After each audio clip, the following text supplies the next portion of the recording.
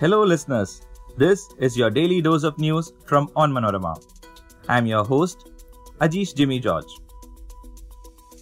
The funeral of Malayalam actor KPAC Lalitha, who passed away on Tuesday night, was held at Vadakkancheri in Thrissur district of Kerala with state honours. She was 74. The mortal remains of the actor was taken to Thrissur after being kept at Layam Kootambalam in Thrippunithara for the public to pay tribute. Several members of the Malayalam film industry, including actors Mammootty, Mohanlal, star couple Kavya Madhavan and Dileep, director Shaji Kailas and Renji Panikkar paid tribute to the late actor. The Enforcement Directorate arrested Maharashtra Minority Affairs Minister Nawab Malik on Wednesday in a money laundering probe linked to the activities of fugitive gangster Dawood Ibrahim and his aides. The 62-year-old NCP leader was taken into custody after he was questioned for at the ED office in South Mumbai's Ballard Estate area. According to ED officials, Malik's statement was recorded under the Prevention of Money Laundering Act and he was arrested under the same provisions as he was evasive in his replies. NCP workers said he was taken by the ED from his residence at around 6 am. "We will fight and win. We won't bow down," Malik said, waving to waiting media as he stepped out of the ED office after spending 8 hours in there. Malik was then taken by ED officials in a vehicle for medical checkup. The Kerala High Court dismissed an appeal against a single-judge order upholding the reappointment of Dr. Gopinath Ravindran as the Vice-Chancellor of Kannur University. The latest order would be a relief for the state government as his reappointment was one of the reasons for its recent tiff with Governor Arif Mohammed Khan.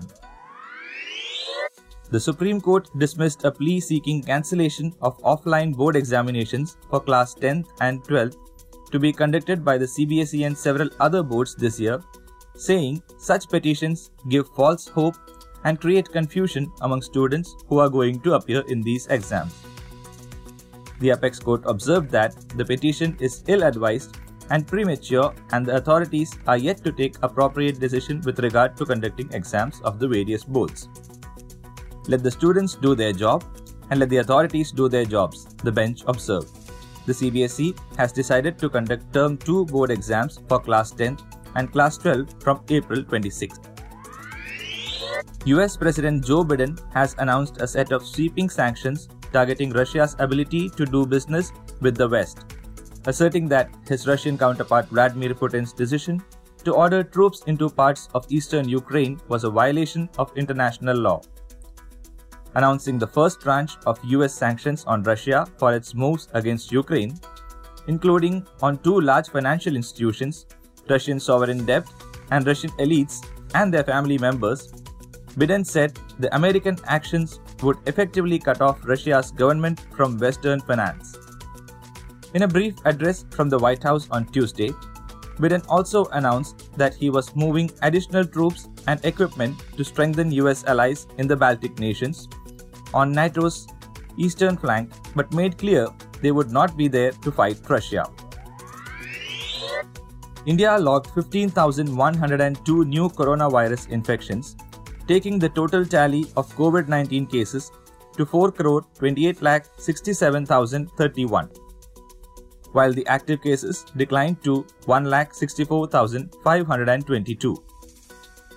According to the Union Health Ministry data updated at 8 am on Wednesday, the death toll climbed to 5,12,622. The daily positivity rate was recorded as 1.28%, while the weekly positivity rate was recorded as 1.80%. That brings us to the end of this episode. Be sure to come back tomorrow. As always, thanks for listening to Daily News Dose.